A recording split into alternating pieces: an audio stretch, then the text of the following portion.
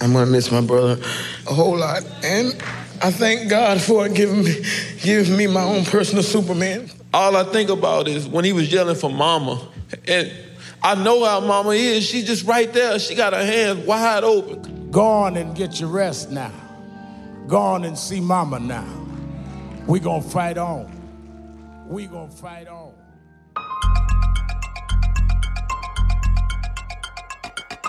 Scenes from the memorial of George Floyd, the man whose killing sparked a protest movement across the country and around the world, was laid to rest yesterday next to his mother in Houston, Texas.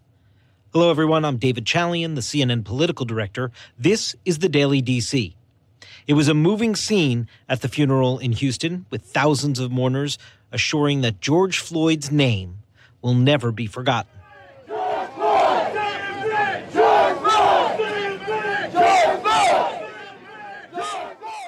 But as the police reform movement grows, the country goes from celebrating Floyd's life to working to turn his death into lasting change.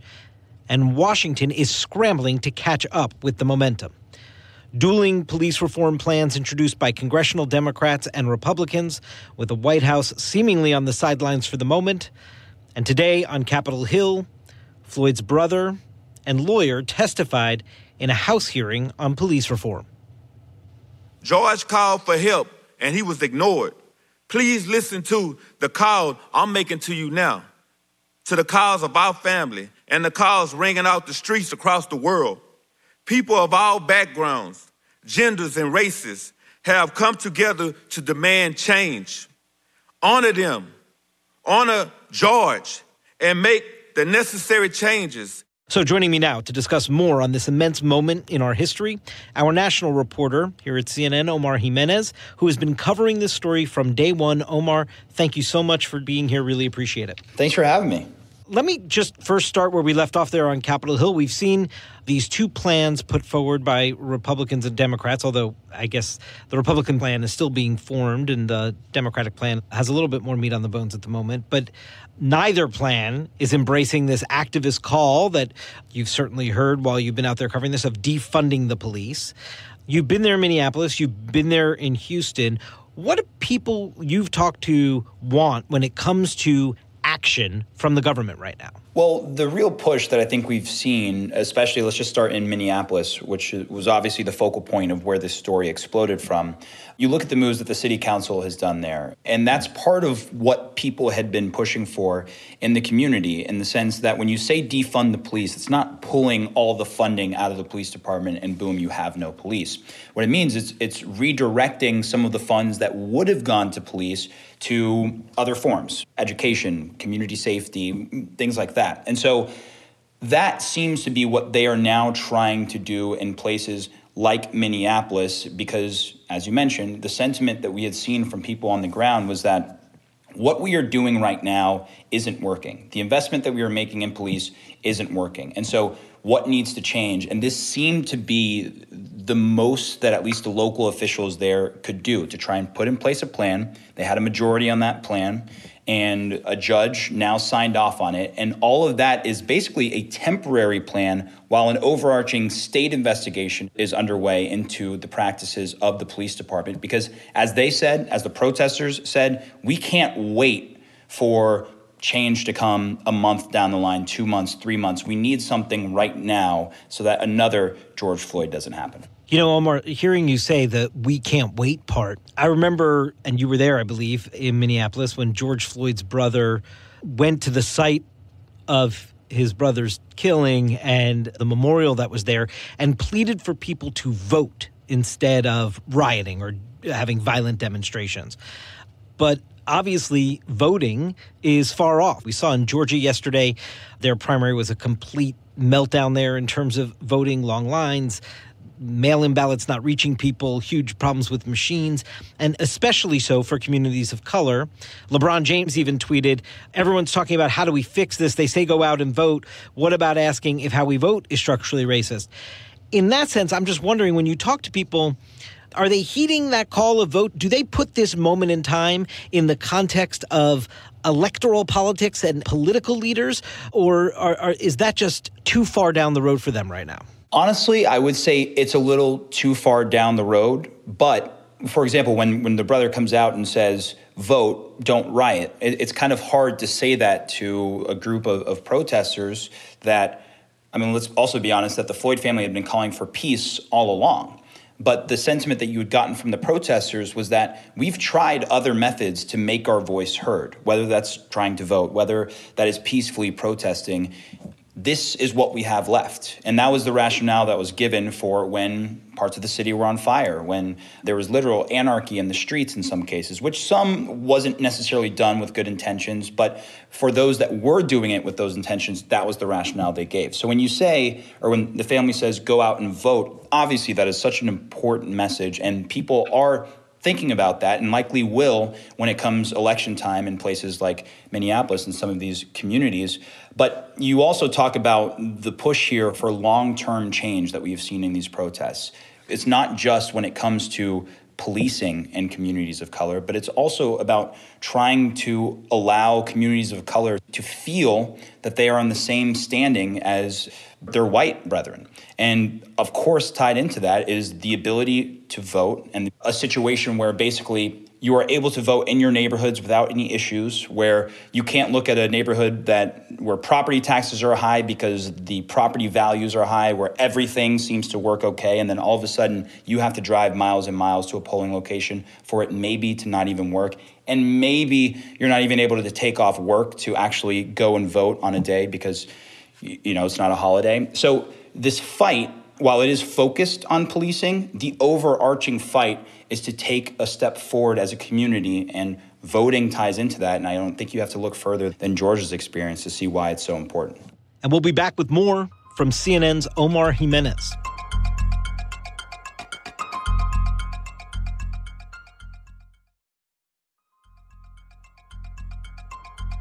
We're back with Omar Jimenez. Let's turn to that funeral that you were covering yesterday. We saw those moments. They were just remarkable, soaring songs and obviously grieving family and friends. Can you take us inside the memorial? What was it like being there?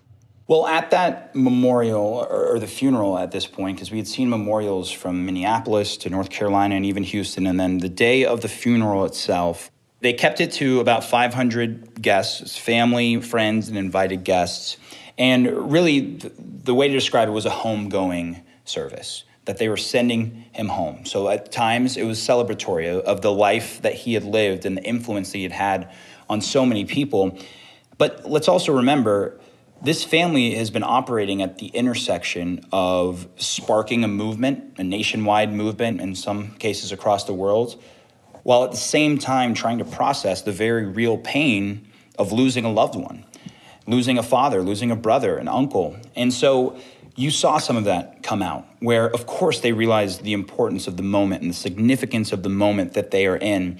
But when you see the brother get up there and cry very real tears about losing their superhero, losing their father figure, you're reminded of the humanity in this. And after that funeral service was over, we, of course, heard the eulogy about pushing for change and about not letting his death be in vain.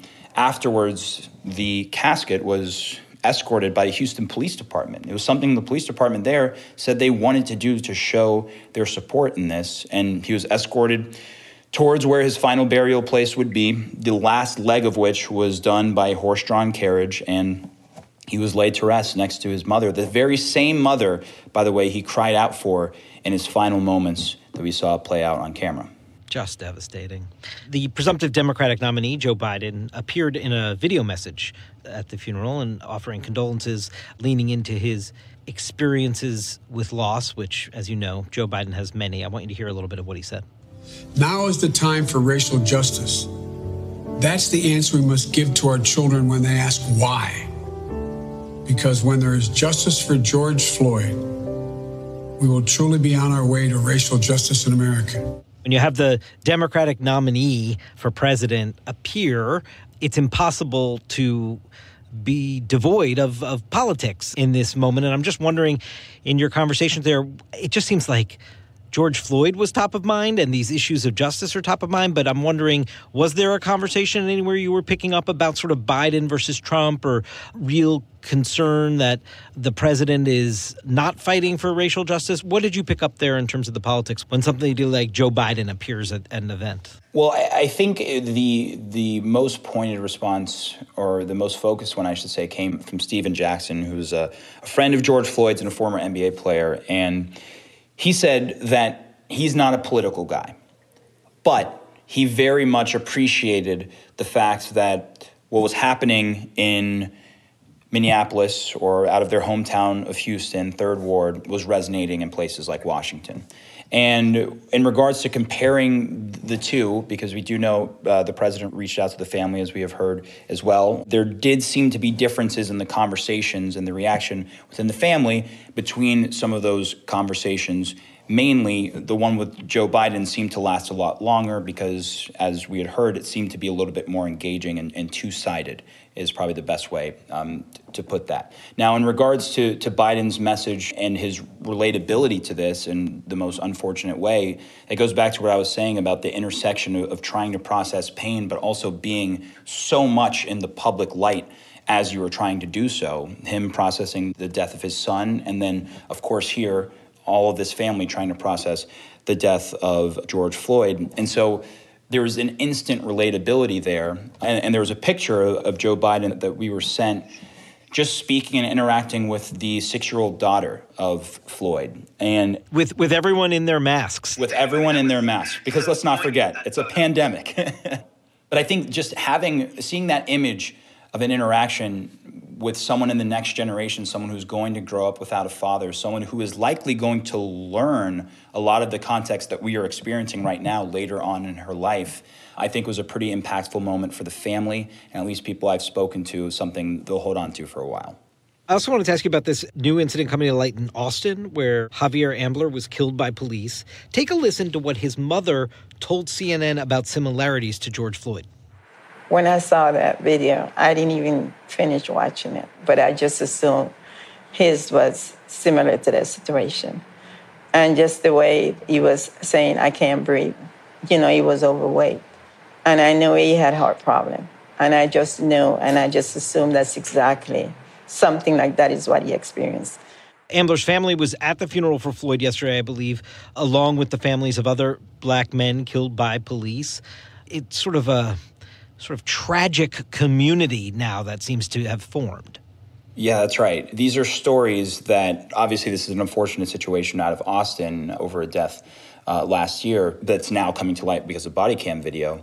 But all of these people that were there, Trayvon Martin's mother, Eric Garner's mother, who Eric Garner's last words were, I can't breathe, back in 2014, which was sort of the spark of that phrase.